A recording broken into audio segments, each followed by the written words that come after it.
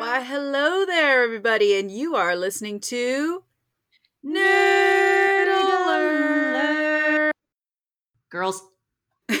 Got it before me.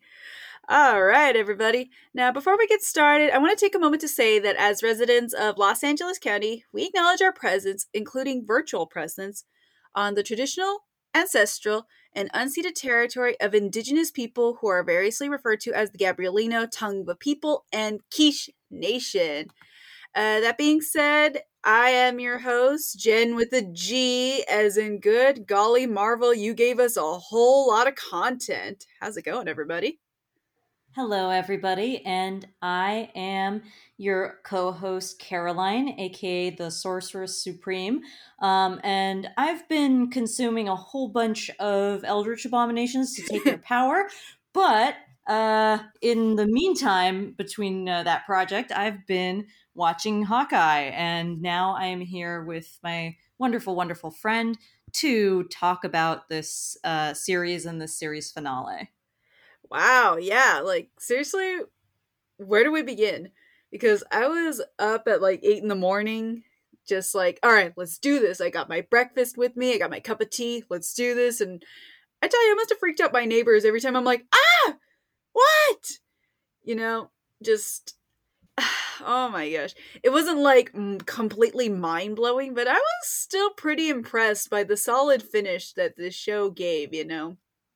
Just 8.5 out of 10. That's my general idea here. What about you, Caroline? What'd you think as Hawkeye did as a finale? It's kind of difficult for me to sum it up because it's like there's a lot of stuff that really works here, but a lot of stuff where I'm just really like, oh come on, like this could have worked so much better, I think there's looking at the finale versus kind of the rest of the series. There's a lot of things. I guess I could sum it up by being like, I love where it ended up, but you guys needed to figure out a better route to get there. So that's one of the things that I find sort of difficult with this series is just that like I did enjoy it quite a bit, but I also feel like it was so it had so many kind of issues getting off the ground. Then it really got going. Now I'm invested, and now it's over. Yeah. Fair enough, because if y'all can remember, none of us had a really favorable opinion towards the first episode of Hawkeye. Like, even, like, off the record, we were all talking about, like, yeah, it was like, meh, blah, whatever. And then, of course, it picks up. But, with 6 episodes, how much can you do? And they really did try to squeeze in as much as they can. And I'm at least pleased to say that any questions that we had, like throughout this whole season, have been answered, or at least for me personally. We got the threads tied together to make a really ugly Christmas sweater that I am willing to wear at Christmas parties. Exactly. I feel like the sweater metaphor is good because it's like it's a beginning knitter, like started out, and the beginning is really rough, but as they knitted, they kind of learned what it was, and then the sweater turned out very solid. And toward the end, I'm like, oh man, that's some great bits of knitting, at the end of the sweater. But it's just like, okay, this piece down here, can you go back and redo it to like fit the rest of the sweater? Right? Yeah, there was a lot of things that this show did well, and some of the things that it didn't do so well. Now, let's break it down with this episode. So, where we last saw our heroes, Kate Bishop had a conversation with Yelena, and they both realized, wait, who are we working for? What are we doing? And Yelena has Kate realize that her mother, Eleanor Bishop, has been working for the Kingpin and has framed her fiance Jack for half the crud that they did, which, okay, great. The smarmy dude actually had kind of a purpose other than just annoying the living hell out of me. Yeah, like that's one of the things that I mean when I talk about like I like where it ended up, but it took such a frustrating path to get there because like it's funny by the end of this episode I'm just like I think I kind of love Jack and I used to hate him. I don't know how to feel about Jack anymore at this point. Because y'all know I've been ragging on him since the very beginning. Like, who's this fool? Oh my gosh, how do we not see that this fool is just shady? Then, of course, oh, he's been framed. And next thing you know, he's like pulling out his sword, like, yeah, I'm totally going to join the fray. Have at the tracksuit mafia. I don't know who you are. I just know that you're shooting at my could have been daughter. Yeah, and Okay. that's like it's wild that he comes in and he seems very protective of Kate, and like it's very sweet, but it's also like, well, where did that come from, you know? Like I think in the last episode I was saying like, okay, if they wanted to set up Eleanor as kind of the twist being she's actually the bad guy, like there's a path you could have taken to get there. Like have it be clear that like you're not necessarily clear, but like there's some ambiguity about Jack. He might be shady, but it also might be like Kate not wanting, you know, to see her father be replaced. And so, like, you know, maybe have them actually kind of get along okay, or maybe have some moments where like they're trying to bond. And I mean, it's kind of funny because looking back, he's like, I read a book about being a stepdad. And it's just like, is he just like really wants to be a stepdad, you know? Right? Like that's kind of cute. Like I think that's kind of endearing, but it's also not clear because again he never really got along with Kate very well. So I guess maybe he just really did genuinely love Eleanor and just wanted to be like a good husband to her or something. But yeah, so I kind of do enjoy him at the end of he's just this ridiculous person with a sword who is kind of very okay with his fiance framing him for murder and getting thrown in jail, and then just comes out and like is like, okay, I'll fight these guys, and like I think still acts like he's Kate's dad or something, or Kate's stepdad. So it's yeah, I mean also the conversation he had with his nephew was just ridiculous, and I did Right? enjoy it. Like it's like he's such a yeah, he's such a kind of, I don't know quite the right word for it, but he's just like such a dilettante that it's like his bratty little nephew's kind of getting into it with him, and he's like, "Fine, I'll pull out the embarrassing story. Haha, I won." It's like that's like a 10-year-old dude. That's embarrassing.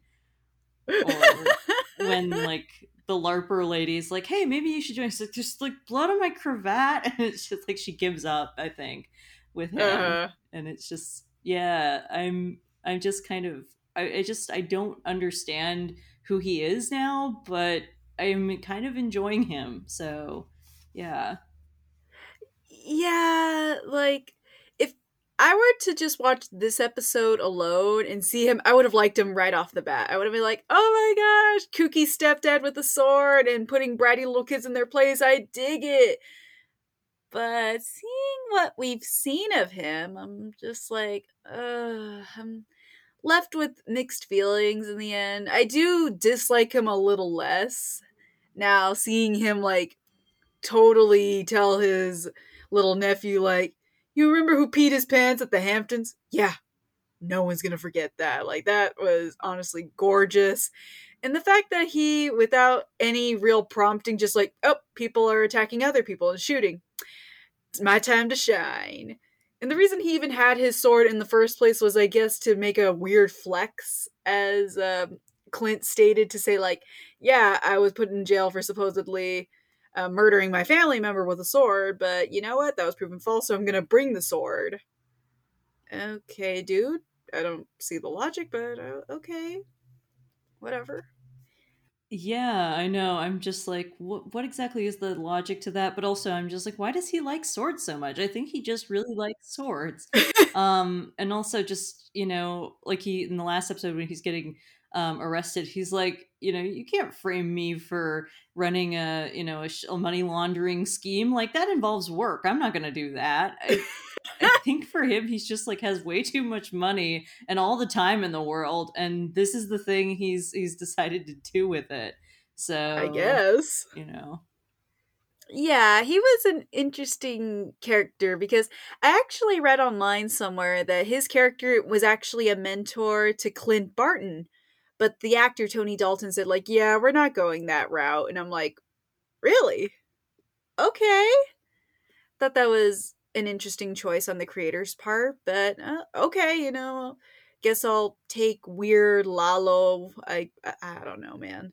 So that was something that didn't quite work for me because even though I was amused by his antics, the whole thing that they had with Jack just did not work. It's like you said, Caroline. If we're supposed to be kind of setting him up as like a red herring, do it right because they were just laying on the oh he's so shady just so thick, so much so that we all started to question it. Like, wait, is he really? I mean, we even speculated in the previous episodes, like, watch he be framed? And sure enough, Yeah. they could have handled him as a character a lot better. But hopefully he does join the LARPers and find someone who loves him and his weird obsession with swords. I don't know. I guess I wish him the best. Just out of Kate's life, preferably. Yeah, he probably should be. Like, I don't think he's a very responsible adult. So, and she kind of needs a responsible adult around at some point in her life. So yeah, that probably won't work. But yeah, I do kind of hope he has more. I don't know. Maybe he just kind of shows up on the periphery of more stuff. Because I've come to find him very entertaining. But I think you bring up a good point that like he was so like they laid it on so thick, the whole like he's a bad guy, that it turned into this sort of like double disappointment where it's like on the one hand if he turned out to be a bad guy it would be blindingly obvious, but they were also hitting it so hard that it's like, well, he must be a red herring, right? Exactly. Just, it didn't work. His character did not really work, which is kind of a bummer because I Yeah. like that actor solely for Better Call Saul, but all right, he's got bigger fish to fry in again Better Call Saul. Yeah. And I mean, this is kind of what I was talking about earlier about like, I know he's a good actor, so why was he so bad in the earlier stuff? And I'm like, well, direction and writing, because like he gets to do, mostly, good comedy bits here. And it's like, oh, he's really funny and he's got good timing, you know? Yeah, So like that worked for me. And I was like, see, look, again, good actor can get mired in bad direction and bad writing. um, and I felt the same way about Vera Farmiga, although we'll get to her eventually, I'm sure. um, but I kind of think I wonder if there isn't kind of a issue these days with like writers finding themselves in a double bind, because it's like on the one hand, I feel like I hear so many people complaining about like plot twists, and plot twists that like they saw coming, or plot twists that like they think were done badly, or they're like, oh, that came out of nowhere, I didn't see that coming, that wasn't properly foreshadowed. But at the same time, when you have like these big properties that are heavily fueled by like speculation and people guessing what's going to happen next and like fan theories, it's like you also have this thing where, if you're on the internet and you're kind of near this community, you'll hear so many theories that one of them will have to be correct, you know? So I feel like my message to writers is that I think they need to just like stop caring what fans say or think, solid advice, man. Yeah. Like, if you want to do a plot twist, like, go ahead and do a plot twist and just kind of keep going with it, even if, someone on Reddit guesses what it is or something, you know? Like, don't be intimidated by that, because, like, there are lots of people who aren't online. Like, I know it seems like everyone, knows certain theories or the, like, certain headcanons or something, but trust me, like not everyone is going to be online following all this stuff. So there are going to be plenty of people for whom it'll just come out of nowhere. And then, the reverse happens. Like if someone's complaining about like, oh, that plot twist came out of nowhere, it's like, well, then you were surprised, right? Which is good, right? Or not, unless you don't like to be surprised. Like, you know, it's just kind of like you can't win, so stop playing the game. Just write the story you want to write. Exactly. Seriously, I can only imagine how much pressure writers are on nowadays because it's like you said, the internet makes it easy for all of us fans to connect and to talk and to speculate and to dissect every little thing, but that shouldn't stop the writers from going with what they originally planned, because honestly, there's always going to be something someone doesn't like. Always. You could literally write the masterpiece of the century. Like, this book or show is just original in every way, shape, or form. It was well acted or written. Best plot twist ever. It was speculative. You know, it could literally have all these things going for it, but there's always going to be a handful of people that's like, oh, it was kind of sexist, or you know what, it's a little stereotypical with this, or you know what, it was actually kind of cliche. You know, there's always going to be someone dissatisfied. So just stick with what you're going to do. And in Jack's case, maybe they dropped the ball on him a little, or maybe that was the plan for him the whole time, but it was just poor execution. I don't know. But either way, just all right, dude. I dislike you a little less. Count that as a win. Yeah, yeah, and I think I totally agree with what you're saying, that like it must be there must be a lot of pressure on writers these days, especially since I feel like with what I was saying before, I feel like the internet kind of amplifies certain voices. Like if you talk to people in real life, you will know plenty of people who cannot keep any of these characters straight. You know what I mean? Exactly. Like, you'll talk to someone who's just like, I don't know, I like the ones with the guy who is like a Viking, I think. I think I like those ones. Yeah. I'm sure we've had conversations with people about Marvel where we're like, oh yes, that is Thor. He is the god of thunder, and he is actually the blah blah blah blah blah blah. Yes. You So many know, times, yeah. but at the same time, you'll go out into the wider world and you'll kind of talk to people, and a lot of times it's just like, oh wow, I like that guy, I think he's super cool, or I think that actor is attractive, or I think that girl is super powerful and that's fun to watch, or I like their costume, or something like that, or just like, oh, I thought that was a fun movie and I enjoyed it, but I didn't really think about it after that you know Yeah.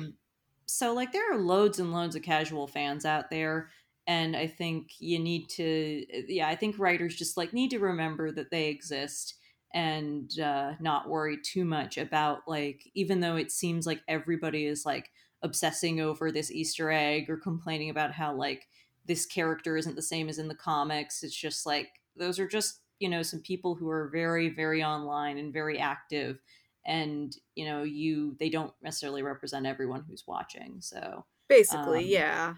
yeah, and I mean, I also feel like, I know I said we were going to talk about Eleanor later, but I feel like she suffers from the same kind of problem where they're trying to set up a twist and they're putting too much energy into setting up, like trying to misdirect the audience, so it's like the twist doesn't get properly set up. Like I liked where they kind of landed with her, but it was a kind of a bumpy road to get there. So what did you think about that, or do you want to kind of wait till the end for that? No, let's talk about her now, because it's honestly, I agree with everything you just said. Eleanor has been kind of a mixed bag from the start, where sometimes she shows like motherly concern, other times she seems very indifferent of her daughter. Sometimes she does shady things, sometimes she does things that are perfectly reasonable. And it's just, I really don't know what the writers were thinking with her, and it's not the actress's fault. I'd like to think not, because I've seen her in other things and she's a great actress. And Yeah. yet, I don't know. They just, again, it's like what I said with Jack. If I were to watch this episode alone, I would enjoy Eleanor as a character much better. But considering what she's been built up on, I'm just like, okay, satisfying conclusion, even if it did take a while to get there. Seriously, the fact that she worked with Kingpin, of course, awesome, very great thing to note, because yeah, we speculated that the Kingpin was the quote unquote big guy that Clint is afraid of. Seeing him in person was very satisfying, and seeing Eleanor, that she's been working with him because I guess her husband racked up a debt with him, which, okay, Mr. Bishop, what the hell have you been doing? Yeah, it's like, wow, Mr. Bishop, you are not smart at all. Why did you think that you could get in debt to the Kingpin? like that, and there would be no consequences. Seriously, and I'm actually a little surprised that Eleanor didn't kill him during like the Battle of New York or whatever.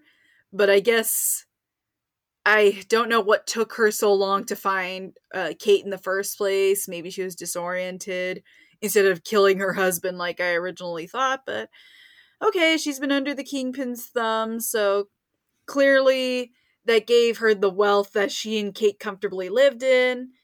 And I'm gonna assume maybe that had some part in her weird relationship with Kate, because she claimed that I did all this for you, and I'm just like, my ass. Like, I did not believe that. Not entirely. Just, I don't know. Yeah, I feel like the stuff with the dad was all such a misdirect, you know? Like the first scene of the first episode is setting up like who he is and this family issue, and then he comes back, or he doesn't come back, which is frustrating to me because I was convinced he was going to. But I'm Uh also huh. frustrated that Eleanor didn't murder him because that would be more interesting, It would you have been, know? right? As if to say, oh yeah, he's dead, so yeah, the debt should totally be gone or whatever. And Kingpin's like, no. Yeah, you're right. I didn't think of that. That maybe she's like, what if I kill him and make it look like an accident and then go to Kingpin and be like, well, he's dead, so nothing we can do. And then Kingpin's like, yeah, no, that's not how it works around here. You're mine now, Eleanor. So like, yeah, it's and the thing is I do like the idea that like the reason they were fighting to begin with was because he got in debt to the Kingpin and Eleanor found out and was like, what were you doing? How can you think that you could do that and there would be no consequences? And then subsequently, you know, has to work it off for him to keep him, you know, away from like you can see it definitely because okay, when Eleanor says like I did everything for you, I think it's interesting to me. That's what I meant when I'm like I like where she ended up because I like the ambiguity of like on the one hand it's clearly a guilt trip, you know, and it's also clearly a like yeah Eleanor, but you also, you know, say she's like I came from nothing and I know you can't deal with that. I'm like I don't think you can deal with that either, you know. Right? I think, and that's, you know, I think that that's a sympathetic motivation that Eleanor comes from nothing and she doesn't want to go back to that. So she's going to do whatever she can to hang on to what she has, you know. I mean, like, it's wrong, but I can also sympathize with it. Um, Especially, you know, if she also did have to take care of a daughter. And it's not easy to take care of a kid if you don't have anything, you know, kids are expensive. Oh yeah. Um, and also, I'd imagine that she was worried about the repercussions of, you know, being in debt to the Kingpin. Like, if she didn't work for him, what would have happened? He could easily have, and especially since this is, you know, the Vincent D'Onofrio Kingpin that we see in Daredevil, knowing him from that show, I'm just like, yeah, I totally believe he would have killed them both if, or something like that. If, or he would have taken Kate, you know, hostage or something and been like, all right, you pay me back or your daughter's going to get killed type of a thing. So, you know, I can definitely see her being scared that if she didn't placate him, he would come for them. So, Yeah, yeah, definitely. Fear was definitely her motivation. Whether or not all of it was for Kate, like how she claimed, but either way, she thought that she could like just cut ties and be done with it. But lady, do you not know who Wilson Fisk is? No, you don't walk away from the Kingpin. You never yeah. get out unless he kills you. Plain and simple. Yeah, basically. And I mean, I was also kind of frustrated that they dropped the whole thread of like her having insurance on him because like I can't tell if that's a sign that she's actually had like some kind of like a real plan that she could have been a threat or if that's a sign that she's delusional that she thought that that could save her, you know. Yeah, I really do question a lot of Eleanor's motives and the things that she's done in the past. Because a part of me is like, all right, so obviously she quote unquote repaid the Kingpin plus some, you know, with whatever it was she did, because she's obviously capable of pulling some strings, and I'm guessing she must have used her security company to get some dirt on people. I don't know. But Yeah. either way, just I was a little disappointed with how she led up to this point, but the fact that we did finally get to that satisfying conclusion where, yep, it's all out in the open, you're working for the kingpin. Oh, but I'll fix it. Oh, honey, no. He's gonna try to kill you. And Yeah. she does try to make a run for it, but Hmm. freaking kingpin. Yeah, it's Kingpin. You can't run away from him. But at the same time, like the reason, she knows he's dangerous, but the reason she got out of business with him was because Kate was getting too close to the truth. And like, that's also, I mean, I guess the question is like, why did she take out the hit on Hawkeye? Was it something for Kingpin to like impress him, or was it because she thought Hawkeye was going to get Kate killed or something? Like they're all, I would have liked a little bit more clarity on that because it's a major plot point. Right? But at the same time, I think that shows that like there is a level of genuine concern for her daughter, that like Kate getting too close to the truth is what makes her run. So like that's the thing. I when I say I like where Eleanor ended up, I mean there's still a lot of like loose threads in her part of the sweater, but I do like the ambiguity of her. Like there's some part of her that does genuinely care about Kate, there's some part of her that's just out for herself, there's some part of her that's like trying to reframe what she's doing as being for her daughter, but at the same time it's also like, I did like the line at the end where she's like, someone has to clean up the mess, someone has to take responsibility. And Kate's like, yeah, someone does, and it is you, and also it is me. I'm going to let you get arrested, even though I still do love you, but you need to suffer consequences for this, even if it means, I basically don't have a mom because she's going to be in prison for a long time. So I did appreciate that. And also that there's a way of like, I know in the last episode I was saying like, well, maybe Kate will have to kill her mom. And I knew that wasn't going to happen because I felt like that was going to go too far. And also I don't think Kate would have done it. But I like this in that Kate does have to, do something bad to her mom, but for a good reason. Like, Yeah, no, it was the perfect way to kind of blend in that black and white view that she has to kind of drive into her that things can't all be cut and dry.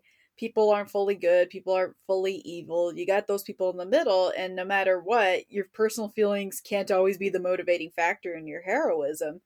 yeah, that's a really good. I really like the way you phrase that. That like your personal feelings can't always be the motivation.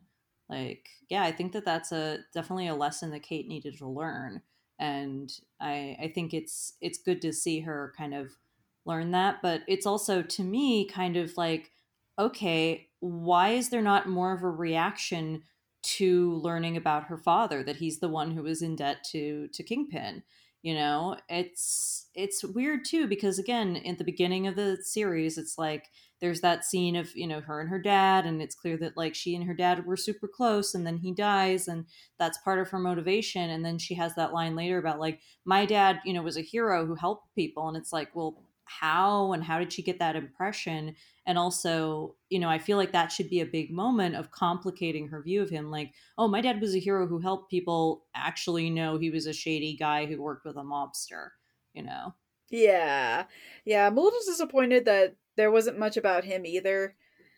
And I'm Yeah. like, okay, I guess it's just one plot hole I'm more or less willing to let go because I know they're nowhere close to being done with Kate yet. So I'm hoping that they'll bring it up again at some point.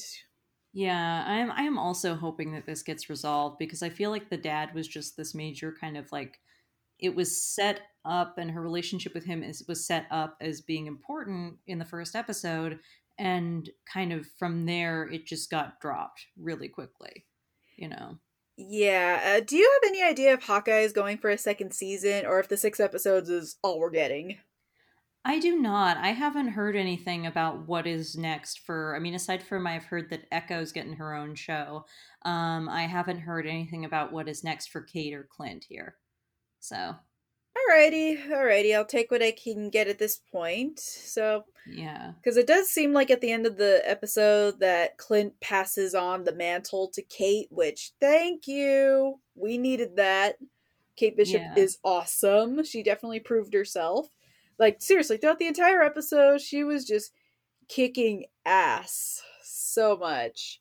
Just the fact that Clint was genuinely mentoring her, like basically giving her tips like, yeah, it's scary to do these things, but it's brave to do them anyways, you know? And the fact that she does reveal the reason she looked up to him is because from what she saw personally, and that seemed to kind of regain his spirits a little.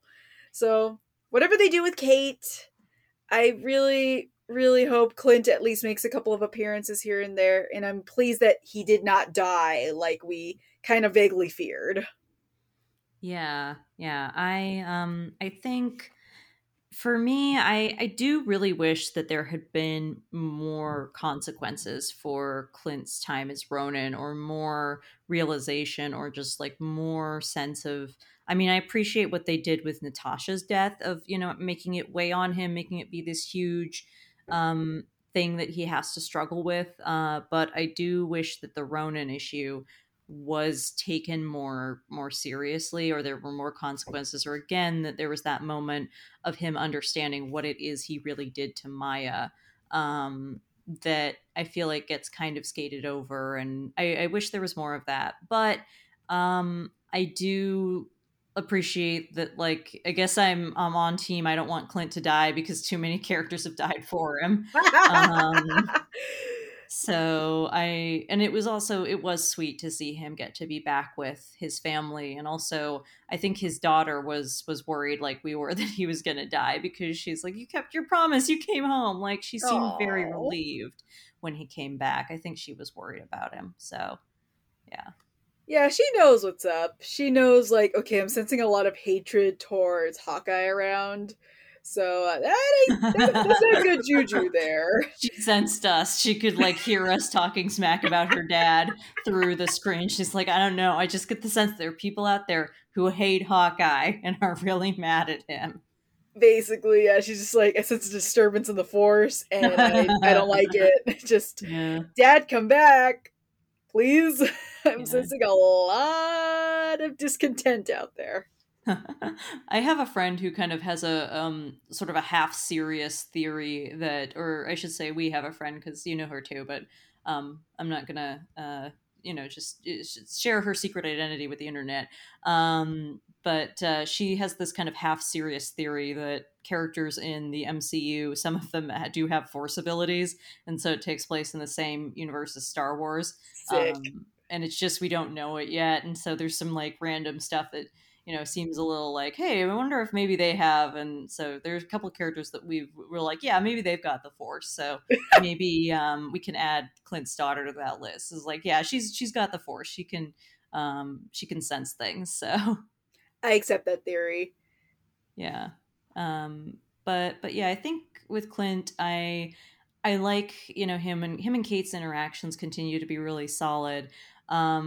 And I liked what they did with the costume. I'm glad they didn't give him like a full on, crazy ridiculous costume, but he still Right? gets a little bit more color and like a little bit more pizzazz than just kind of the plain black thing he had on before. So and it was really cute to see how excited Kate got about him wearing the costume too. So Yes. Oh my god. She's like, right, doesn't it look good? And he's just like, yeah, And I like that a lot of like his training and advice to her stuck.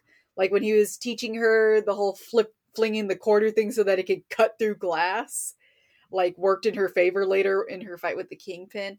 And I like that he took her advice in labeling the arrows. Just I know. As someone who does appreciate solid organization in the workplace, I was glad to see that. I'm like, yeah, I think these arrows need to be labeled, especially when they're very dangerous. So yes, very much so. And oh my gosh, speaking of the arrows, that I think is one of my favorite parts of this episode. Like how creative they got with them. We got like magnetizing electricity that brings all the metal together. We've got the of course the typical gases. We have one that was like an airbag. Seriously. Oh, and then that one arrow that froze that poor Trust a Bro leg. Wow. Yeah, they were yeah. insanely creative with these arrows, and I was pleased as punch with all of them. Yeah, that was a lot of fun to watch. And although I do think, kind of part to my whole point about this series feeling like it's just like as soon as it gets cooking, it stops. Like I feel like in the last episode, Clint and Kate kind of came back together too quickly. Like I get that you need them kind of back on the same team for this finale, but even then I was kind of wondering like, hey, maybe they could have had like last episode they are apart, and then it's like the beginning of this episode you can get them back together on the same page. But it felt like Clint's like, it's too dangerous, you can't be my partner anymore, and Kate's like, I'm back, and he's like, okay, fine, you can be my partner now. So Yeah. Didn't that quite that resolve whole that. yeah, I feel like that breakup, again, this is me. Maybe I'm projecting, and maybe this isn't what the writers were trying to do, but it felt like they're trying to do, like basically a cliffhanger of oh, Kate's gone. Kate and Clint are broken up as partners. Are they going to come back together? How's that going to work? So that we can speculate on it, or people can be, tune into the next episode. And then it's like, next episode, it gets resolved pretty quickly. So, um, it feels like that should have been a little bit of a longer character beat. Especially because to me, I really didn't like the fact that he sees her, he gets a flashback to Natasha, he remembers like how dangerous this is, and he's been trying to tell her throughout the series like this is dangerous, and he reiterates that again, like, and I liked how he's like, you're gonna get hurt, and you're going to have to make hard choices, and in this episode she has to make a hard choice, so he's right about that. Yeah, and I appreciate that he doesn't sugarcoat it either. Like, no, you will get hurt. And sure enough, she mentions that she cracked her ribs with her fight with Yelena. So yeah, Yeah. no, do not sugarcoat it. It seems glamorous, but nope. And as a hero, you get your butt whooped a lot. And there are a lot Yeah. of tough choices, like you said. Yeah, especially if you are a regular person, without superpowers. And speaking of the whole being a regular person thing, I really love the scene where Kate tells Clint why he's her favorite. And I feel like that lands so much better than previous attempts to explain why Clint is, you need to have him or something. Like, because for me, and I mean, I know people who know me and also people who listen to the podcast probably know that I really hate Age of Ultron with a fiery passion. And one of the things I hate is the way they kind of try really hard to push this idea that Clint is important to the Avengers because he's a normal person, and they just don't sell it. um because like part of it is because he keeps making fun of, so he's like, we're in a flying city and I've got a bow and arrow, this is dumb. And I'm like, dude, don't admit your own thing is dumb. Like, it doesn't help us take you seriously.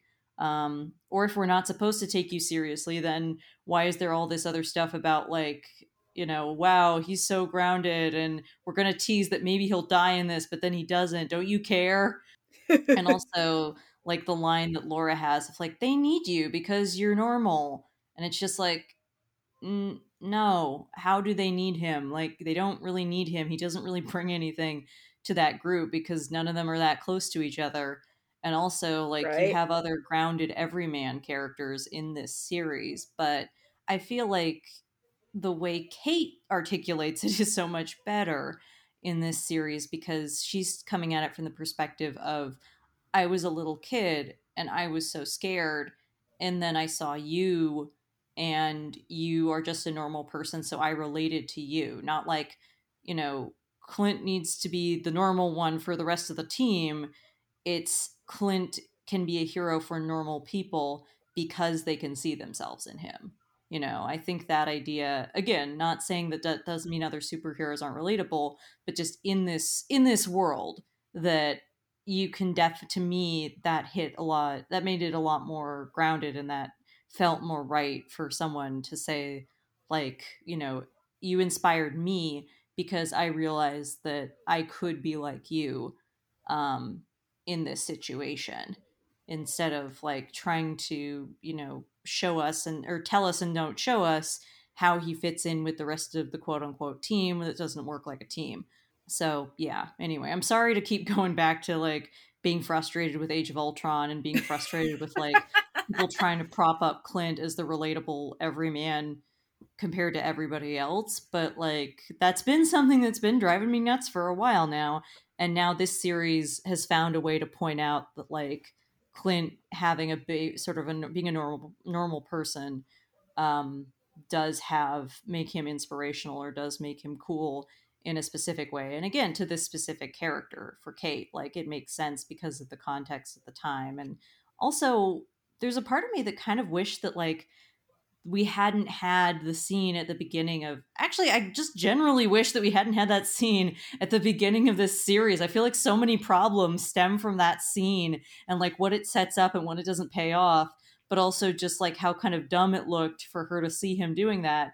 And I feel like it would have been more interesting if we just didn't learn why she loves Hawkeye, or if maybe someone is like, why do you like Hawkeye, he's lame, or something like that.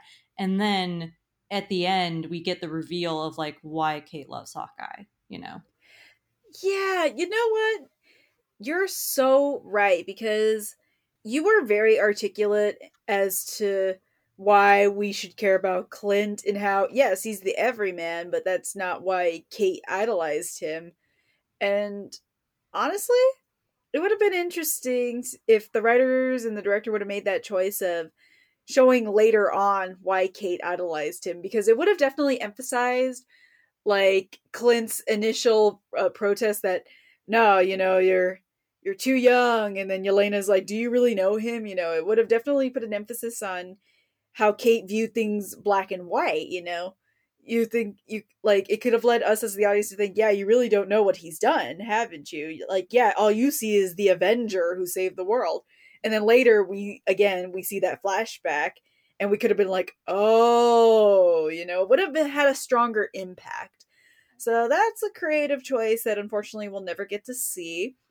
Which is why Marvel, heads up, get the Sorcerer Supreme on your team. She's got facts, man. She's got great creative decisions that would make a lot more sense. It wouldn't bug the heck out of a lot of us. Just saying. Manifest!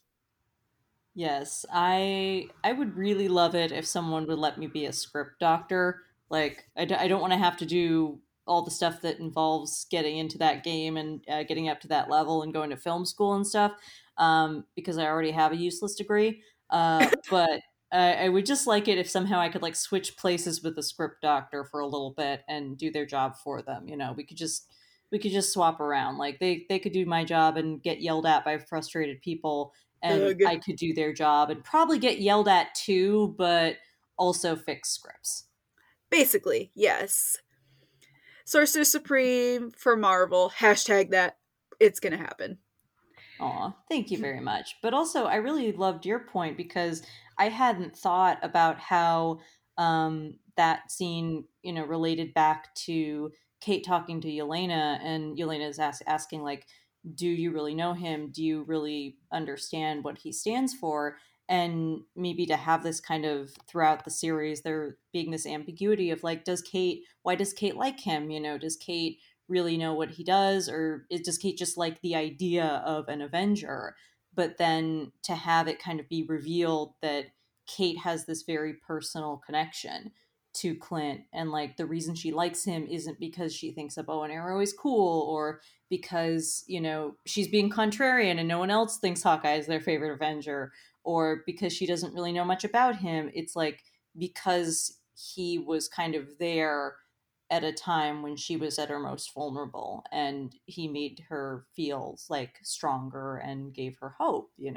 That's a lot more powerful of a connection than just like thinking superheroes are cool. So yeah, it's like I think that you saw some angles of what I was looking at that I didn't see myself. So And that's why we make a great team. But all right. Even though I want to like look at this whole show from a creative standpoint, I shall move on for the sake of you people who are just like, when are you going to talk about this? And yes, there are a lot of things that I still want to talk about. So the thing is, Caroline, should we talk about Kazi, Maya, or the Kingpin? Because I have thoughts on all three. I feel like you kind of can't talk about one without the other. They're very interrelated. Maybe let's start with Kazi and then work up to the Kingpin or Maya. Okay, Kazi, I swear to gosh, I'm just like, in the end, I'm like, you're a coward. Oh, I can't get out of this. Oh, honey. Yes, you can. If you genuinely try, you can. And the fact that he betrayed Maya was just like, ouch. Like, we knew it, but it still hurt considering they clearly had a bond for each other? But I don't know, like, how long he's been working for the Kingpin, if he's known Wilson Fisk as long as maybe Maya has. I don't know. Or maybe he's just that terrified. But the fact that he decided to choose to stay with the Kingpin and, he's confronting Maya, and seriously, she's just like, we could run away together. And he's just like, no, like, we can't. And then he fights her. I'm like, so you've chosen death then, because Maya outranks you by far. She's been pulling her punches with you, my dude, just because she cares about you.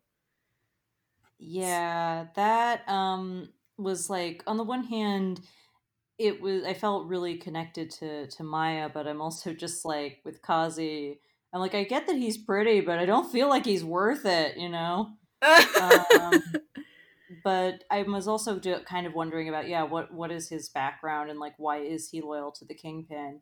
And does he have that kind of, it would be, I wish they kind of maybe explored the sort of familial aspect, because like Maya growing up, they refer to Kingpin as their uncle, and like, maybe for Kazi, the Kingpin, like he does genuinely care about Kingpin, like he's like a surrogate father to him.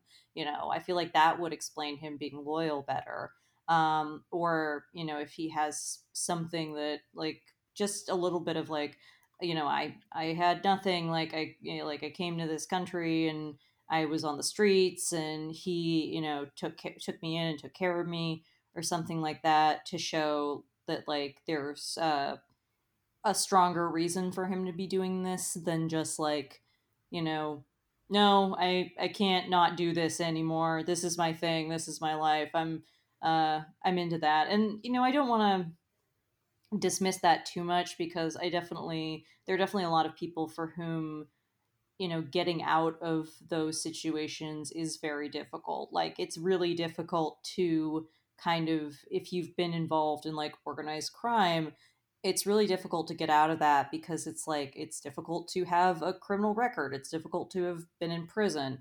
It's difficult to, get jobs and get set up with, like an apartment, or get out of that world once you're in it. So I don't want to sound like I'm not sympathetic to that, but at the same time, I felt like if he had, pointed that out, like, where am I supposed to go?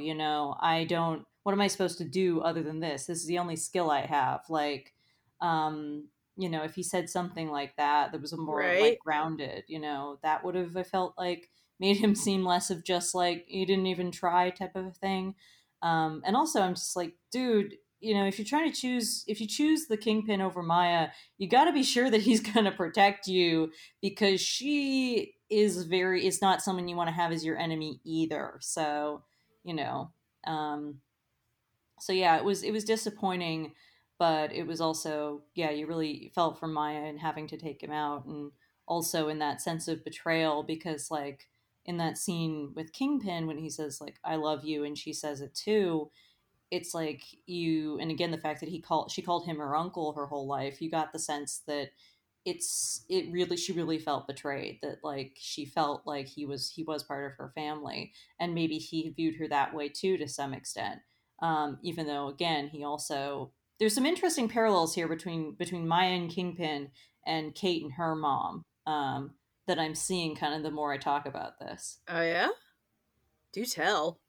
Well, just the idea of a parental figure who both loves you but also kind of has an agenda, and this, using that emotion as a kind of to kind of manipulate you. Like with Eleanor, she's like, is that what heroes do, arrest their mom on Christmas?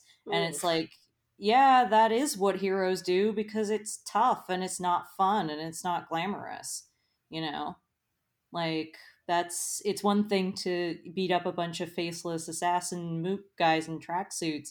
It's another to have to make that difficult call, um, with someone you care about. So, but Eleanor is trying to manipulate Kate out of it.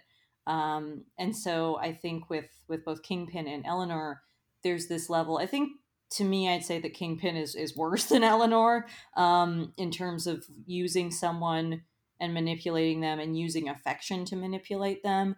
But I think there is a similarity there of using, both of them being as kind of being either the actual parent or a parental figure to someone, and trying to, use the fact that they care about you to shield yourself from them, or to get them to do what you want them to do.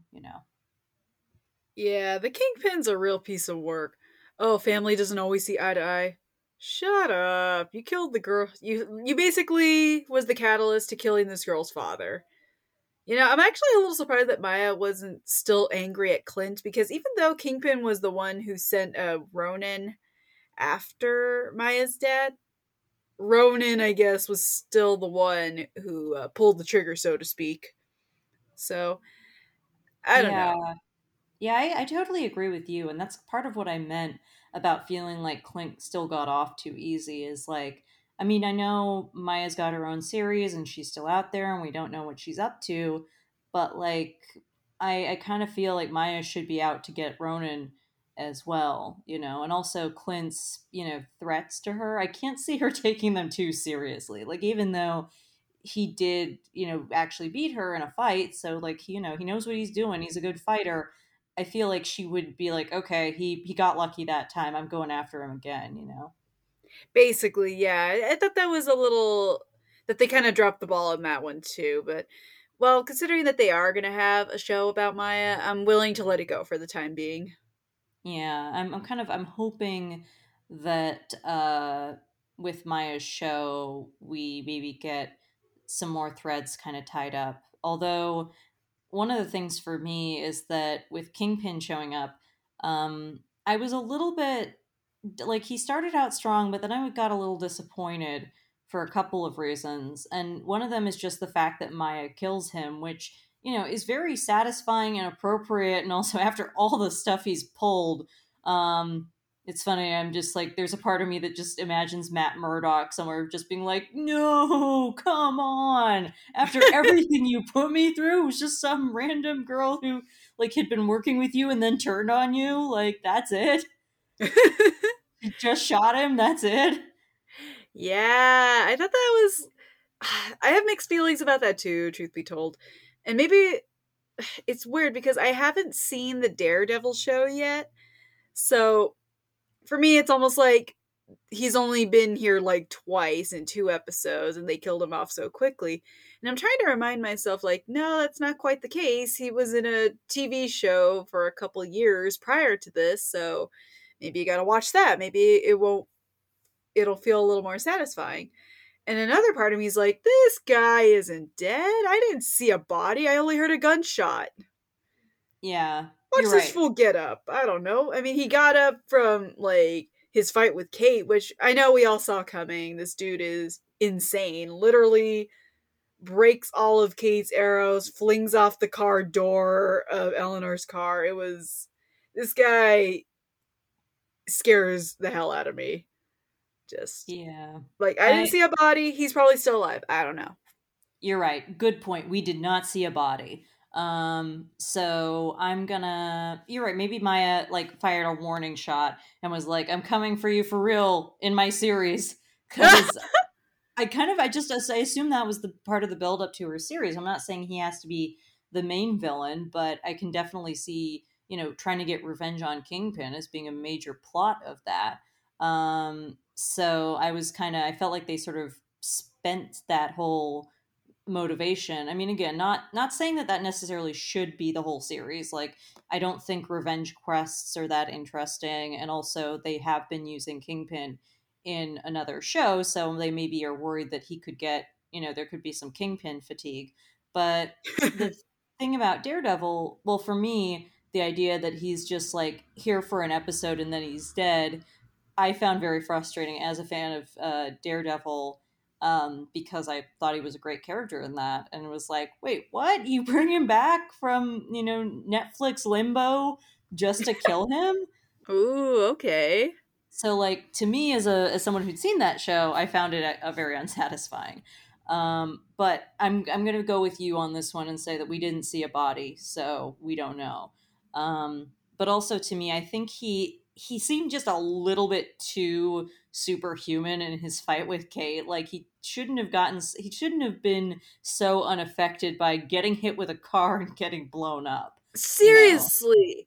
Oh my gosh, when he got hit with the car, I'm like, I know he's not down, but how is this fool not down?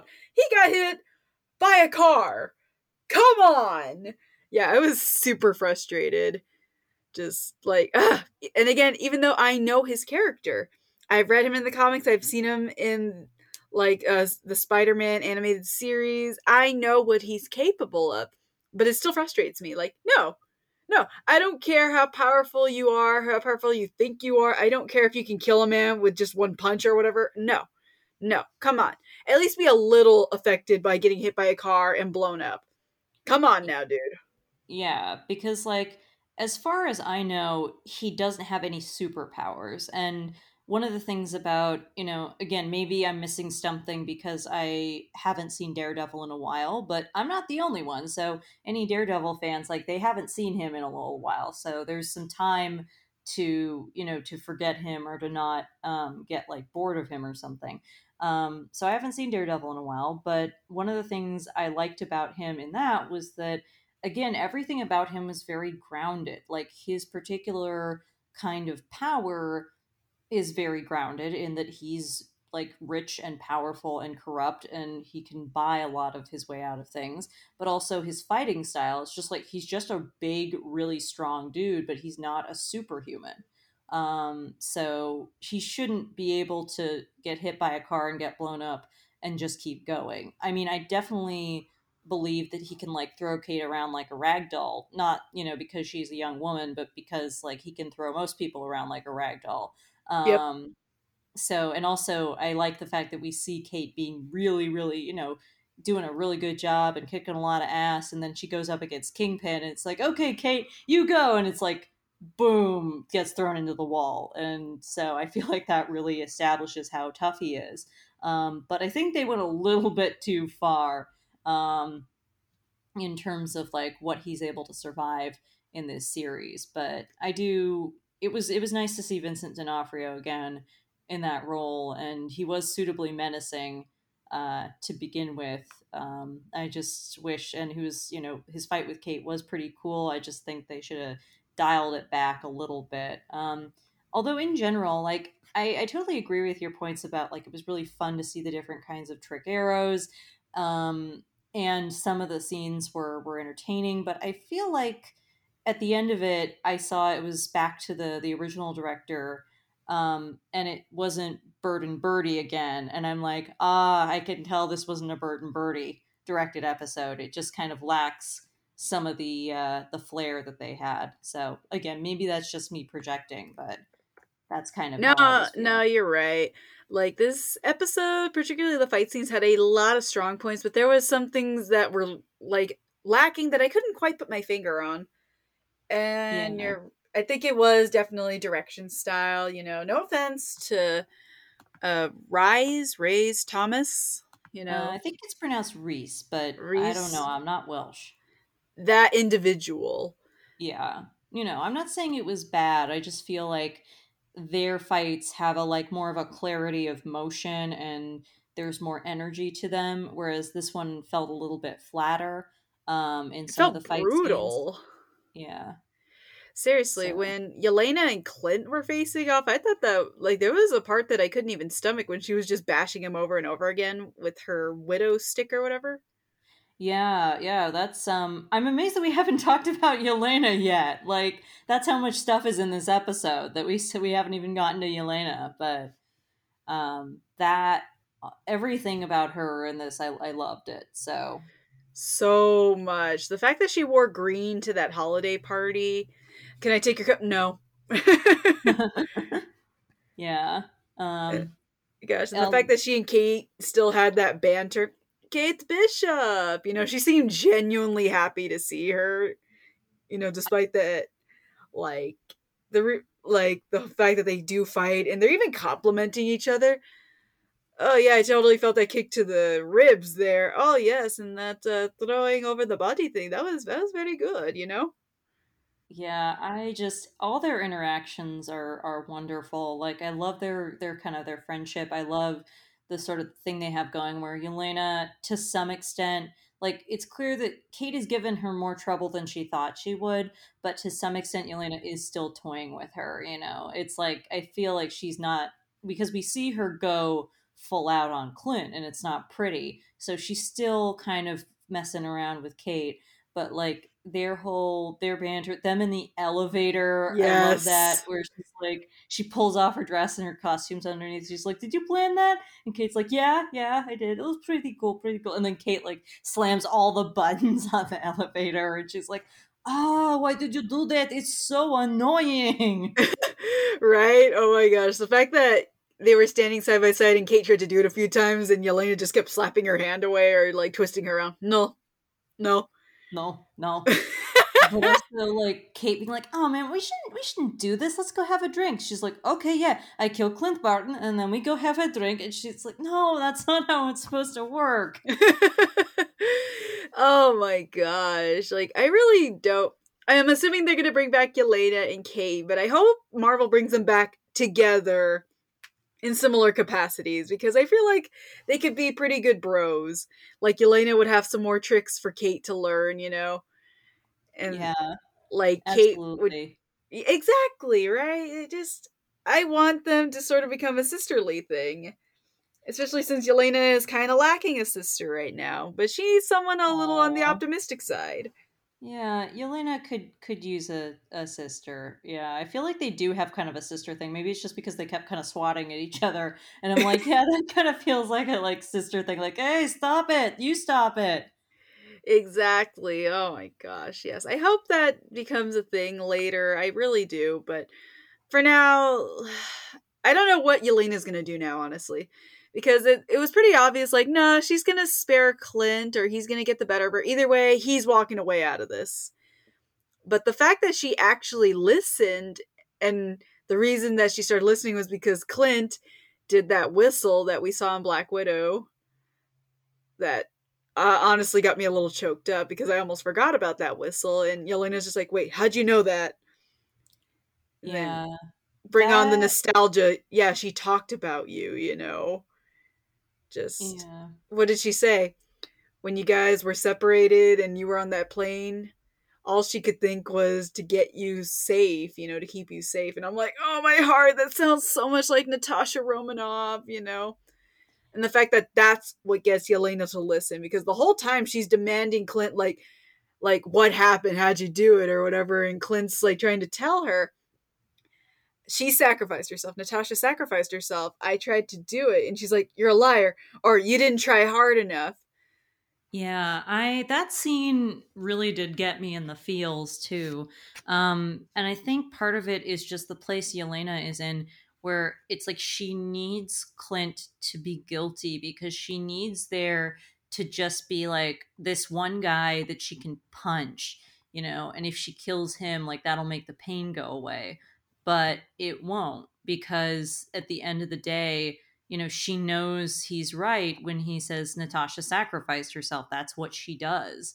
And for Yelena, it's like she wants to, you know, because she can't, the person whose fault it is Thanos, and she can't take it out on him. She can't do anything like that. She just, so she's trying to make Clint into the villain because she needs someone to blame. And she doesn't want to be left alone with that feeling of emptiness, you know, of pain, of Natasha's just not here anymore, you know. Yeah, And yeah, so yeah, just like really solid acting from both Florence Pugh and Jeremy Renner actually. And yeah, that scene did really get to me. Also, I think I have a little bit of a soft spot for scenes of like one character trying to kill the other and getting talked out of it. Um, you know, same, or having a same. revelation where they realize they don't want to do it or something. because you have that like tension where it pulls it where like, oh man, maybe they're gonna do it, maybe they're gonna do it, and then it there's this catharsis instead. So it's a kind of scene, or it's a trope, or it's a storytelling beat that I really kind of tends to get to me. So No, I love it too, and Marvel kind of does those pretty well. Like my first thought when you were explaining that kind of scene was Bucky and Steve's fight in the Winter Soldier movie. yeah, that scene wrecked me, Same. So, but yeah, part of it was just like how long it goes on of Steve refusing to fight, Steve only fighting back so that he can get that chip in, and then he just gives up, and it's like he's willing to let Bucky kill him if that's what it takes. And Bucky's not snapping out of it, and it just keeps going, and you're just like, no, stop, you two love each other. And finally he realizes it, and it's just, yeah, there's something about the idea of someone like being in that state of just like blind rage and having to let go of that, or like having that go away from them, and then being left with just the emptiness and just the grief that's very affecting. So yeah, and in this one it's the same thing where, like you said, like Yelena gets very nasty toward the end, and there's moments when you're like, oh man, maybe she's gonna do it, maybe she's gonna do it. I mean, I knew she wasn't, but the fact that they managed to trick me for like a little bit into sort of like going against my brain is good storytelling. Yeah, I Oh think that's it. yeah. Like, good storytelling is when you can get your heart to go against your brain. Like your brain knows that the main character is not going to die because there's a bunch of sequels, but your heart is into it and thinks there is worried about them. Yeah, no, very well said. And that scene really was acted out very well. I appreciate to know that I'm not the only one who got emotional during it. Just right in the feels, Marvel, right in the feels. But it makes me wonder what Yelena's going to be doing now. Like, if she's going to kind of go back to Julia Louise Dreyfus of Valentina and be like, yeah, I am not joining your little club.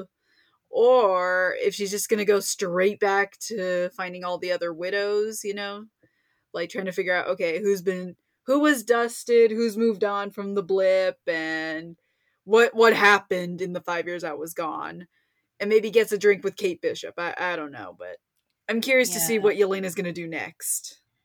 I want her to hang out with Kate. I hope she doesn't go back to Julia Louise Dreyfus and her kind of like morally ambiguous pseudo villains club. But I also think it would be interesting to see what happened if she did. Although I think if she ever like has to work with John Walker on anything, she'll just like beat the tar out of him. So Yes, I hope that happens. That would be fun. I Um, want to see that now. Yes, go back to Valentina, Yelena, just so you can put Walker in his place. Be like, yeah. you brought this guy in for your little Suicide Squad. This guy, really? I don't care if he has super soldier serum. I can still take him down with one hand tied behind back. He is weak sauce. Oh my gosh, yeah, that would be that. It's like Julia Louis Dreyfus, Valentina, Countessa, whatever her name is like, all right, you guys are partnered on this mission. Don't screw it up. All right, love you, bye. And then it's like 5 minutes later, it's just like Yelena beating Walker into a pulp and him being like, I've got super soldier serum. You just don't have powers. All you do is flips. And she's like, no, I don't do the posing. I just kick you. I just beat you. That's all I do. I just kick you really hard and beat you, and you cry like little girl. Actually, not like little girl, because I was little girl and I never cried like that. Yes, I want that. I don't know when we're going to see Valentina, Walker, Yelena again, but I want that scene to happen all day, every day. Someone write a fan fiction about that. Bare minimum, please. Yeah. I'm definitely would like to see that, but I would also like to see her walk away from that and go back to her mission of taking care of the other widows. Or I'd just like to see her and Kate like hanging around New York together and like getting a drink and like slapping each other and getting in fights, or doing goofy stuff or shenanigans or I don't know superhero stuff together. Just something. I really love those characters' interactions. It's really fun to watch. So Yeah, for sure. And Kate's gonna need some friends. I mean, don't get me wrong. The ending where Clint invites her and the dog to spend time at Christmas, that was awesome.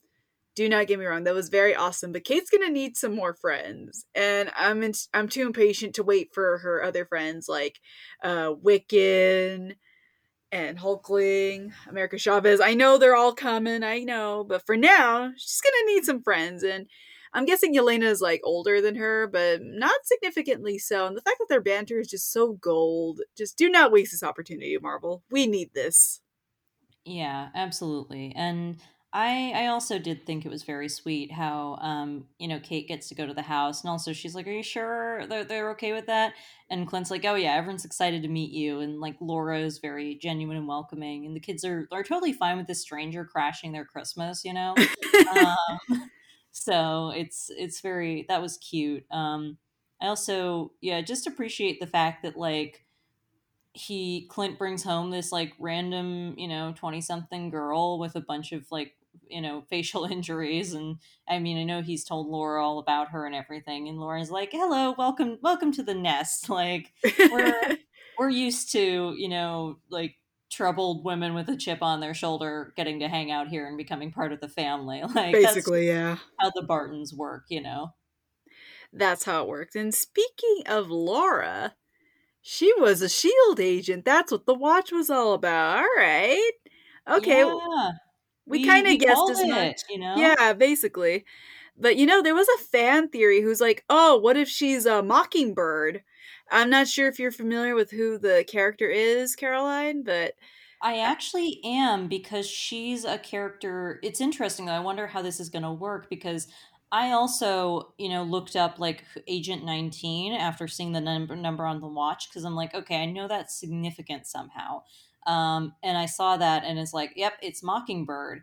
And so I'm just like, that's really interesting because Agents of Shield has a Mockingbird. oh, really? Okay. Yeah, it's Bobby Morse, I believe. She's played by Adrian Padalecki or Padalecki. Sorry, Adrian. You're a really good actress, and I like you. But yeah, Agents of Shield was going, and there was also talks about doing like a Mockingbird spinoff with her that character because she was really, as far as I could tell, she was really popular and well received. But it just like never happened. She kind of disappeared off into the ether. So Oh. I don't know much about her in the comics, but I know her from Agents of Shield. So I'm curious to I wonder if maybe this is just like a reoccurring code name for Shield and like Laura had it and then she retired and then Bobby took it up or something. Yeah, that would be interesting because I know Mockingbird from the Unstoppable Wasp series, where Nadia Van Dyne takes up the mantle as the Wasp, and Bobby becomes like one of her mentors. And I don't know much about Bobby Morse, other than those comic runs, but I do know, she was. I know of her abilities, and I know that she and Clint were married once but divorced in the comics. So when fans were like, "Oh yeah, she's Mockingbird," I'm like, "Bobby Morse? I don't think so." But I like your idea that you know Laura passed on the mantle to Bobby herself and that they shared the title, sort of like how the widows do and such. That I can get behind. And considering how awesome Laura is, yeah, Mockingbird is definitely a title I would want her to have. Yeah, yeah, that's a good point about how about the widows, and also now that I'm thinking of it, I feel like it's kind of an interesting because in apparently in the comics there's a lot of like whole bunch of retcons about Natasha and like there was a Black Widow doing this and Black Widow doing that, and she's actually 100 years old or something. Oh, snap. And so I feel like that's kind of dumb, and I like the idea that Black Widows because in the MCU, the Black Widow programmer version of it has been around since since the very early 20th century because we have a Black Widow who's about Peggy's age who was trained as a little girl. So Peggy was born in 1918, I believe. or 1919. So that means that the program's been around since the 20s, at Wow. least.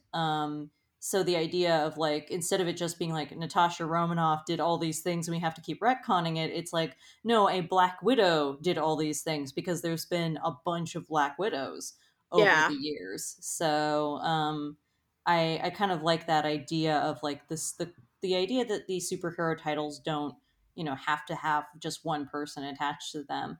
And we're seeing a lot more of, people getting these passed down to them because, hopefully, presumably, the ending of this show signals that Kate is the new Hawkeye, because of, the way they end it and the title. So hopefully Kate's the new Hawkeye, or maybe they can both be Hawkeyes. And they can do a lot of misdirection with that. Someone's like, where's Hawkeye? They can be like, I don't know, I'm right here, but he's over there are two of us. Or like, oh no, you mean that Hawkeye. But hopefully not. That would be dumb. I hope it just means that Kate's Hawkeye now.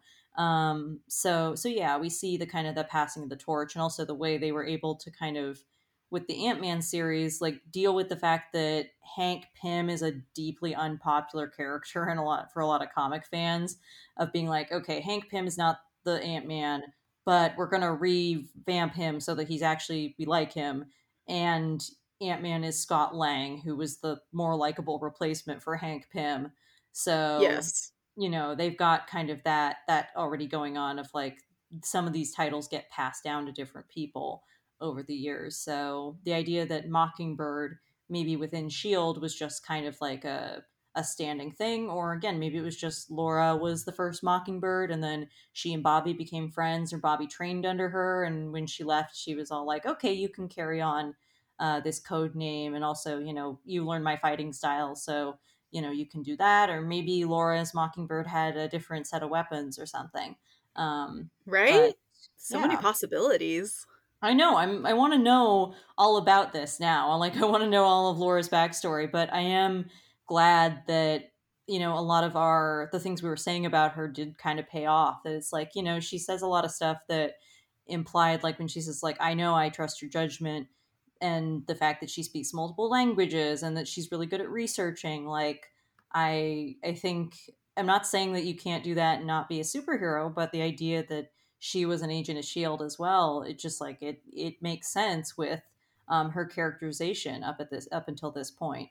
And also, makes you wonder about like, how did she and Clint meet? I know we asked the question before, but now it just seems so much more interesting. I'm like, okay, was it just they met on the job? Like, what were they Right? doing? I feel like there's a whole like rom-com you can make of like how Clint and Laura met and got married and everything. So, So we're gonna need a fanfic for that too. oh man, we're ordering a bunch of fanfic after that. We're like, okay, we need a fanfic of this. We need Yelena and Kate hanging out. We need Yelena beating up Johnny Walker. We need all the Laura fanfic. Like, we need a bunch of fanfic after this, but not Yes, in a we do. bad way. Like, not in a, we need to fill in a lot of gaps, but in a like, this is a cool reveal and it also makes sense within the story. And I'm also glad that, again, it turned out to be her and not a character we've never met before, because I think I was saying last time that like, it would be frustrating if they like pulled out another like, oh, it's a comic character we've never met before who has the watch, and it's like, nope, it's a character we already know and we were already kind of wondering about. So Yes, it's very satisfying that that plot thread was at least tied up nice and neat and yeah, is a part of our ugly Christmas sweater. but Nice but and it neat. also, like, not to pat myself on the back or anything, but I remember last episode when she was not terribly phased by Kingpin potentially coming after her and the kids. I was like, wow, this lady's got grit, but maybe she actually does have some powers or skills. And like, yep, I was right. She used to be an agent of Yeah. Shield, so her reaction to learning that was like, if someone comes to get us, I know how to defend us. Like, you Yes, know, Queen. presumably. Yes. Unfortunately, we don't get to see her fight like you wanted. I would have liked that. That would have been fun. But you know, we can hope. We can hope. Instead, we see the LARPers fight, which was kind of funny and an interesting choice on its own. The LARPers, like, I'm sorry that the a lot of the jokes with them just got like run into the ground. It's like they started out not being as funny as they were supposed to be, and then they just kept coming back. So I know. I was like, why are they coming back? Are Clinton and Kate just that hard up for allies or something? Because I get that all the other Avengers are kind of doing their own thing, more or less. yeah, but But we could at do a this, little better, right? I know I'm kind of like, so do you not have Sam or Bucky's phone number, Clint? Just saying. Right? Because at this point, Sam's obviously the new Captain America, and as far as we're aware, he and Bucky are just kind of chilling at Sam's place. So you guys could have called him and be like, "You mind giving us a hand real quick?" Yeah, man. All right, let's do this. Yeah, I know. I'm just like, I get that Sam's probably busy being new Captain America, but at the same time, like, I don't think he's too busy to help out Hawkeye with, a major crime boss going after him. I feel like that could be worth a call, or, just like send Bucky up there for a project. Like, Bucky needs to get out of the house more. So, Basically, yeah. And then yeah, what about Scott? They could have called Scott. I mean, when exactly. Clint and when Scott kind of have a bond going. They seem to like each other. yeah, and when Clint and Kate saw that one arrow shrunk that Trust a Bros van and the owl carried it off, and Clint's like, "Yeah, I'm gonna have to tell Scott about that one." I'm like, "Okay, so you're telling me that the two of you are in contact? Otherwise, how else would you have gotten the Pym particles?" I'd like to point that out, but you couldn't have called him either. Okay, all right, whatever. Yeah, it's like Clint, give Scott a call, okay? Like he would totally come and help you. Yes, he would. Oh my gosh. But all right, we have the LARPers, and I must admit, even though I was a little impressed with the fact that they like did their role pretty well, making sure everything at the party was going well, and that they were down for like, yeah, okay, we'll go into this potentially dangerous situation and let you guys know what's going on and hold your gear. But what kills me and what makes me kind of laugh a little is that when they're trying to get all those panicked people out, they're like, "Oh, yep, now just keep running and shoving each other." Okay. And then, of course, when they get dressed up, that's when people start to listen to them. I'm like, you're kidding, right? You only listen to people in uniform or costume. Yeah, no, that makes sense in real life, truly. Not really though, because they dressed up like medieval people.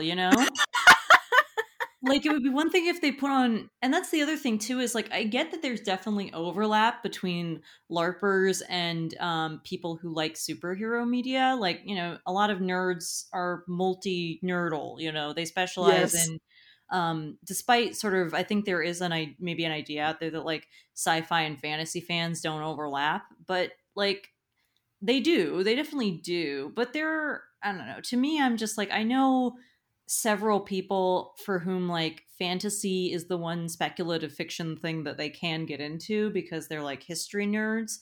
And then you get anything involving like, superheroes or like space or laser guns or anything like that. And they're just like, nope, I'm out.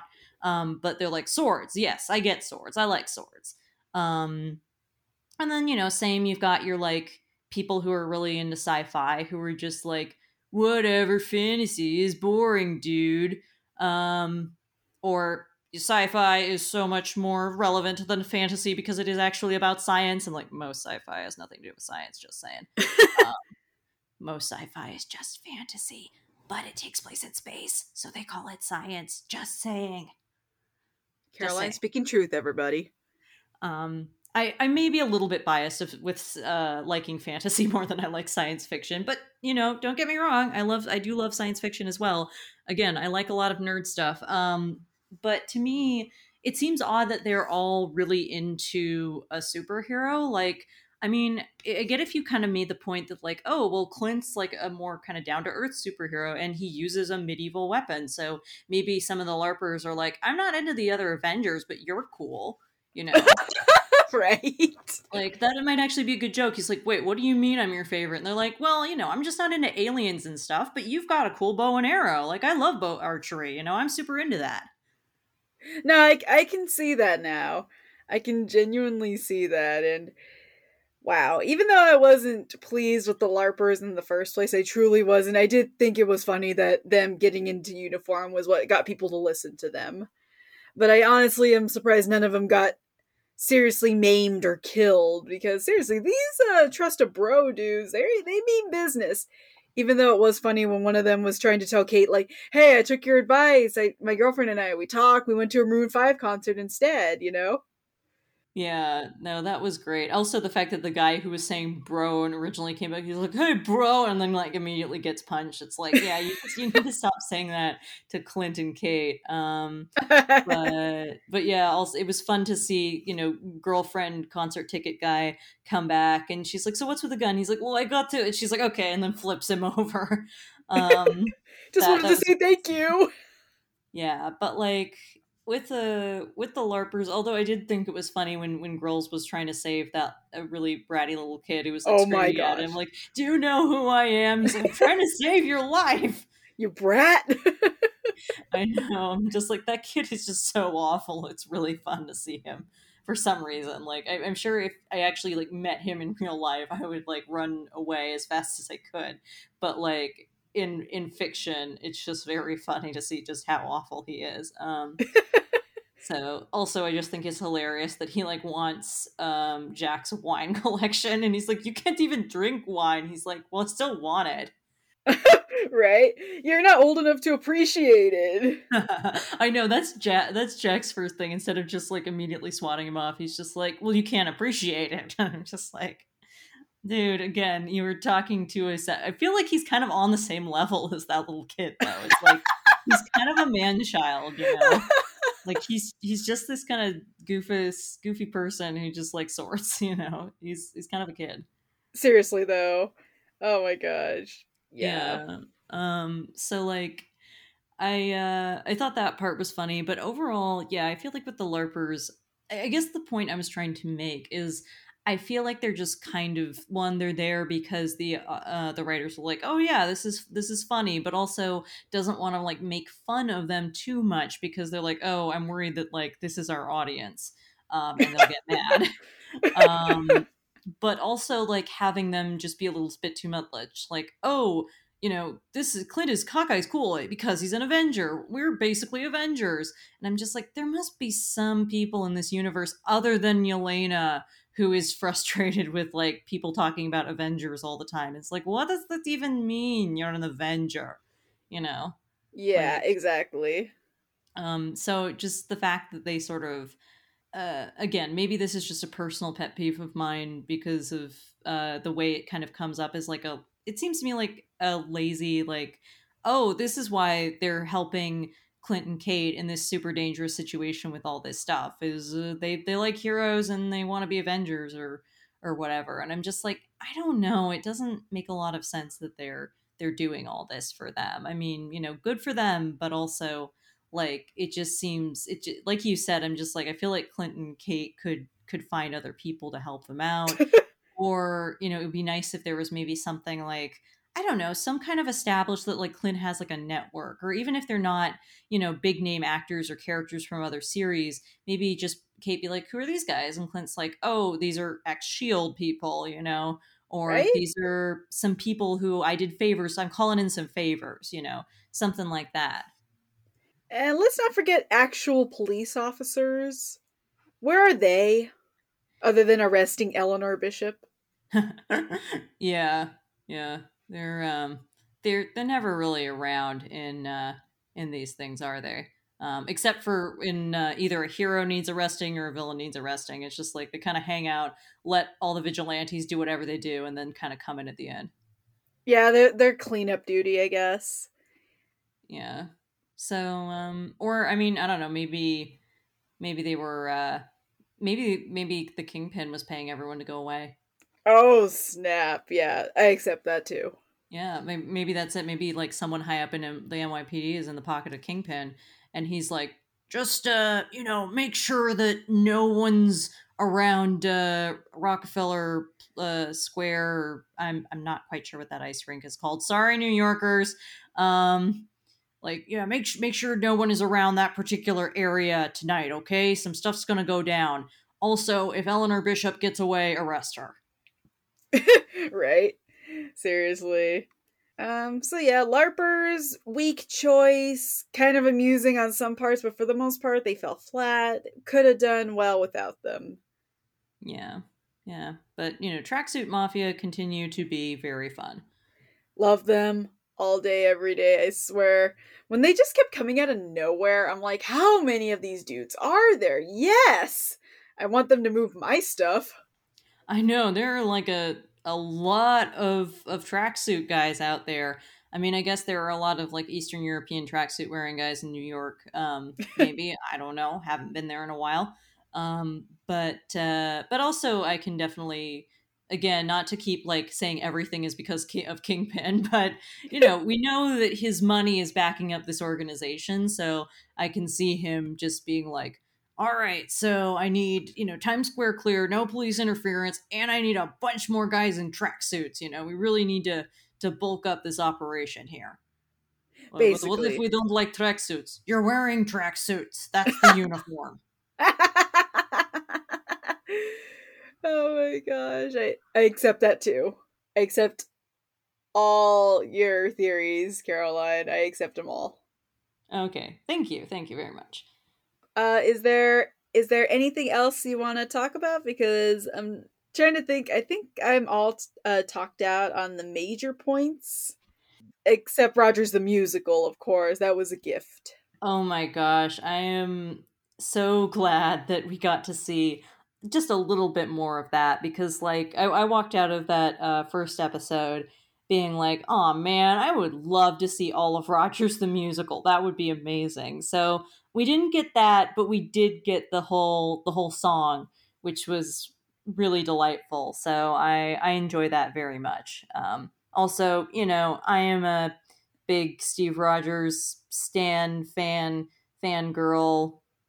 lover of Steve Rogers in all forms. So whatever you want to label me, I'm just happy to see that people in the MCU appreciate him or want to know more about him, or that he's getting some recognition in the form of a musical, which like he would hate, but also it makes me happy. I think he would really hate it, but it would be, but he deserves it, even if he doesn't want to deserve it. So No, he totally does, and I thank you, Marvel, for giving us that. That was delightful.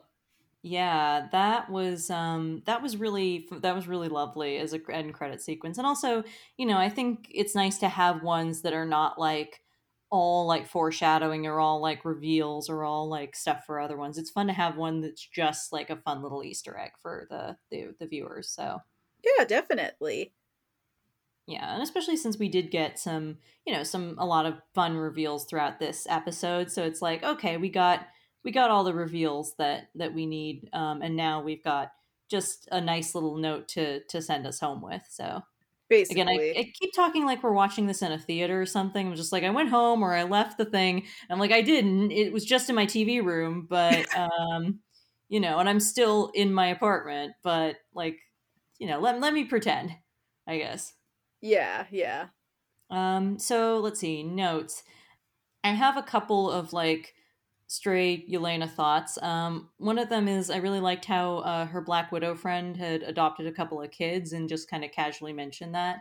Again, after everything in Age of Ultron and that whole plot line, I'm just like I appreciate the fact that they're like, yeah, Black Widows can still be moms, Yes, and very much. also can kind of reclaim that for themselves, and that there's more than one way to be a mom. Again, not trying to downplay how difficult it is for people who want to have their own biological kids and can't do that, or are struggling with infertility, or have that choice taken away from them, because that's an awful thing and I don't want to downplay that. But also I think that it's neat to show that one of the widows can, or that the widows can kind of reclaim that for themselves and have a family. So, Very well said.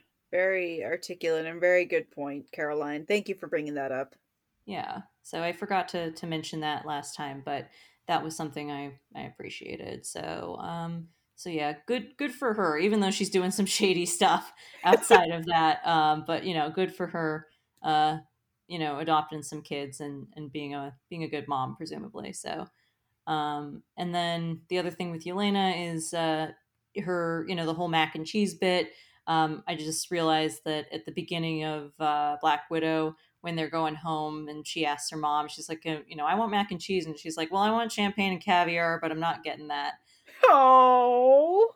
Which is like also a little hint that, she's the fact that her tastes are a little bit more refined than kind of like an average suburban mom in the 80s might. So she's actually a secret Russian spy. I'm like, haha, that's kind of clever. But also that, Yelena, that's like a nostalgic food probably. Oh Um, yeah. Oh, I totally missed that. yeah, it's like, again, little things like that.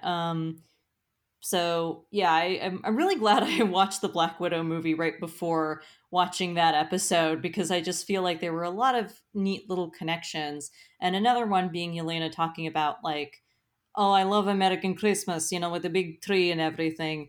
And then I remember like, oh right, in the Black Widow movie they talk about how they like, staged like fake Christmas photos so that they could have those just around their house or to show to people or what have you.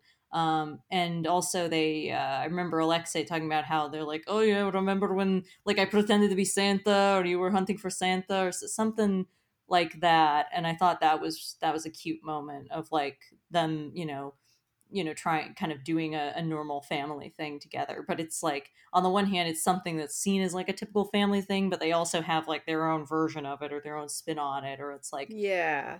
I guess the whole idea of like her saying like it was all fake, but it was fake, but it was all real to them.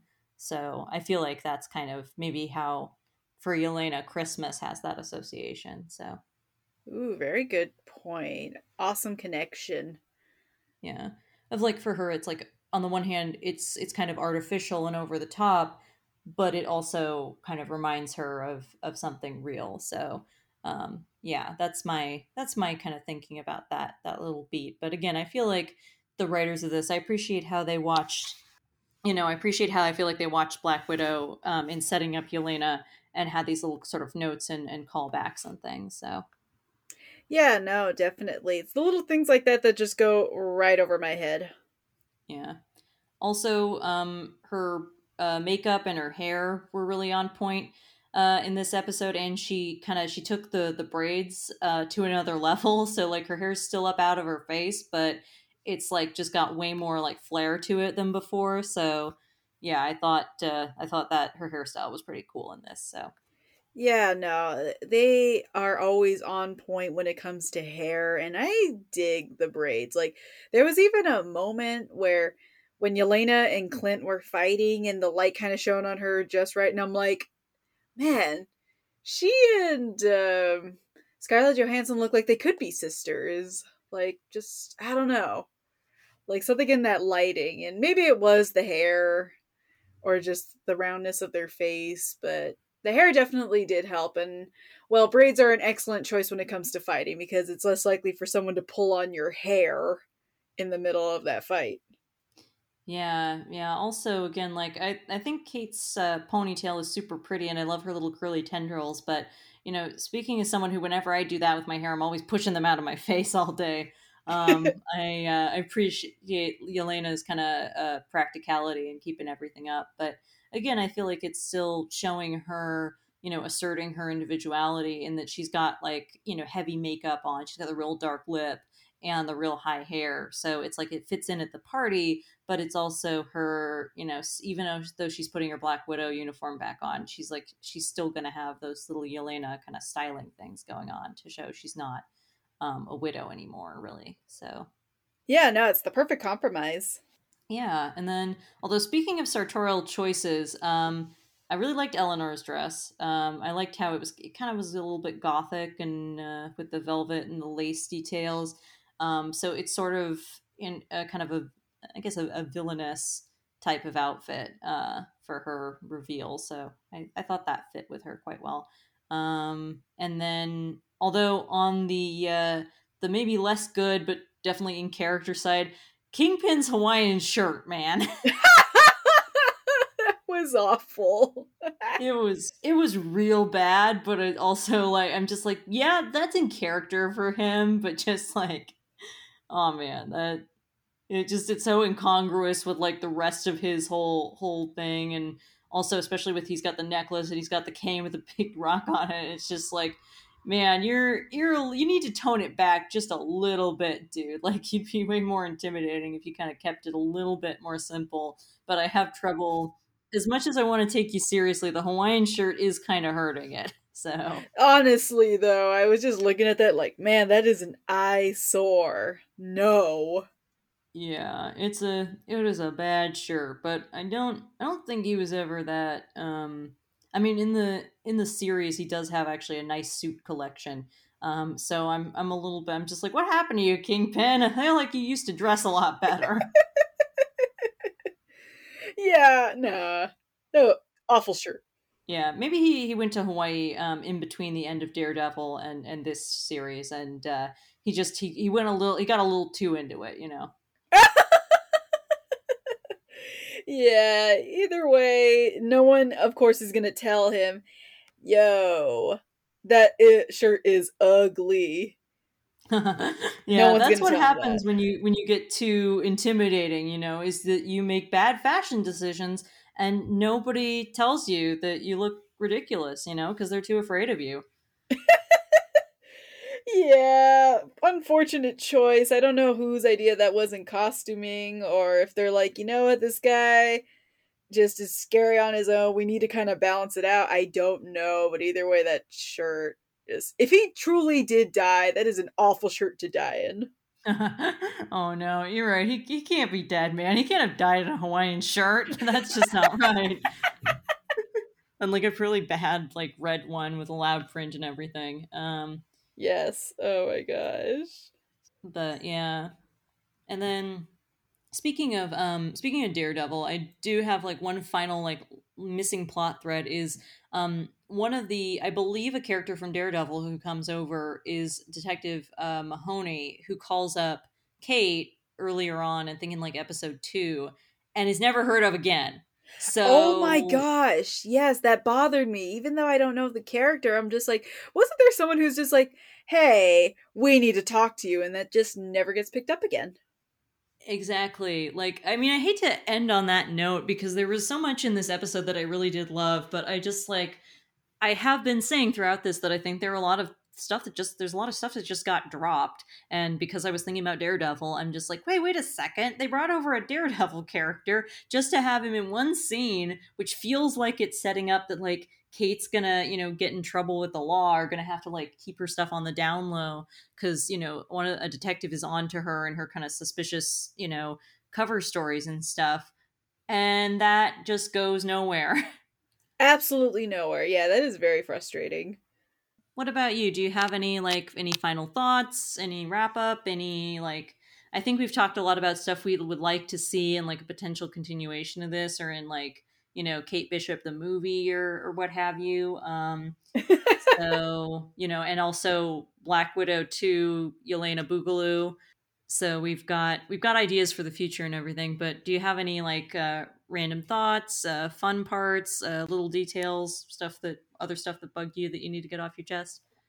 No, just honestly, I think I'm good. I've said all I needed to say. That was a lot of thoughts and a lot of feelings from both of us. I guess any final thoughts would be I hope Rogers the Musical becomes on actual Broadway one day. I would love to see that in person. I would pay an absurd amount of money to see that. Yes, let's end with that. Let's make Rogers the Musical an actual musical. That's my Yeah, takeaway from this series. yeah, but wow. We are done with Hawkeye. 6 episodes. We are done. Shaky beginning, a solid finish, more or less. And honestly, the last thing we need to review is Spider Man, which will probably happen in the new year because, you know, the holidays are upon us. We're lucky we even got to do this.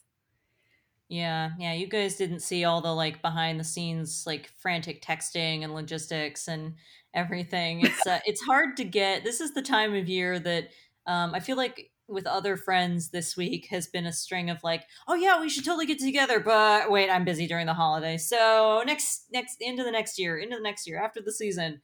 Basically, And I feel yeah. like, yeah, so that's, we're gonna say that to you guys too. Is like, yeah, we're gonna get together for this, but after the holidays. So hopefully everyone out there can like have a break, have some time with their family, have some good food and some festive lighting and uh, all that good stuff. So I hope everyone enjoys the holiday season, and I guess we'll be talking to our lovely listeners again in 2022. Yeah, man. Couple more days until the end of 2021. Let's make it a good one, folks. Let's make next year pretty good. Thank you Yeah. all so much for listening, and be sure to follow us on social media. We do obviously have more content to talk about as long as Marvel shall live. But in the meantime, like Caroline said, enjoy your time and join us next time on Nerd Nerd Alert. alert. Ladies, Girls, yes, queen. Bye bye. bye bye.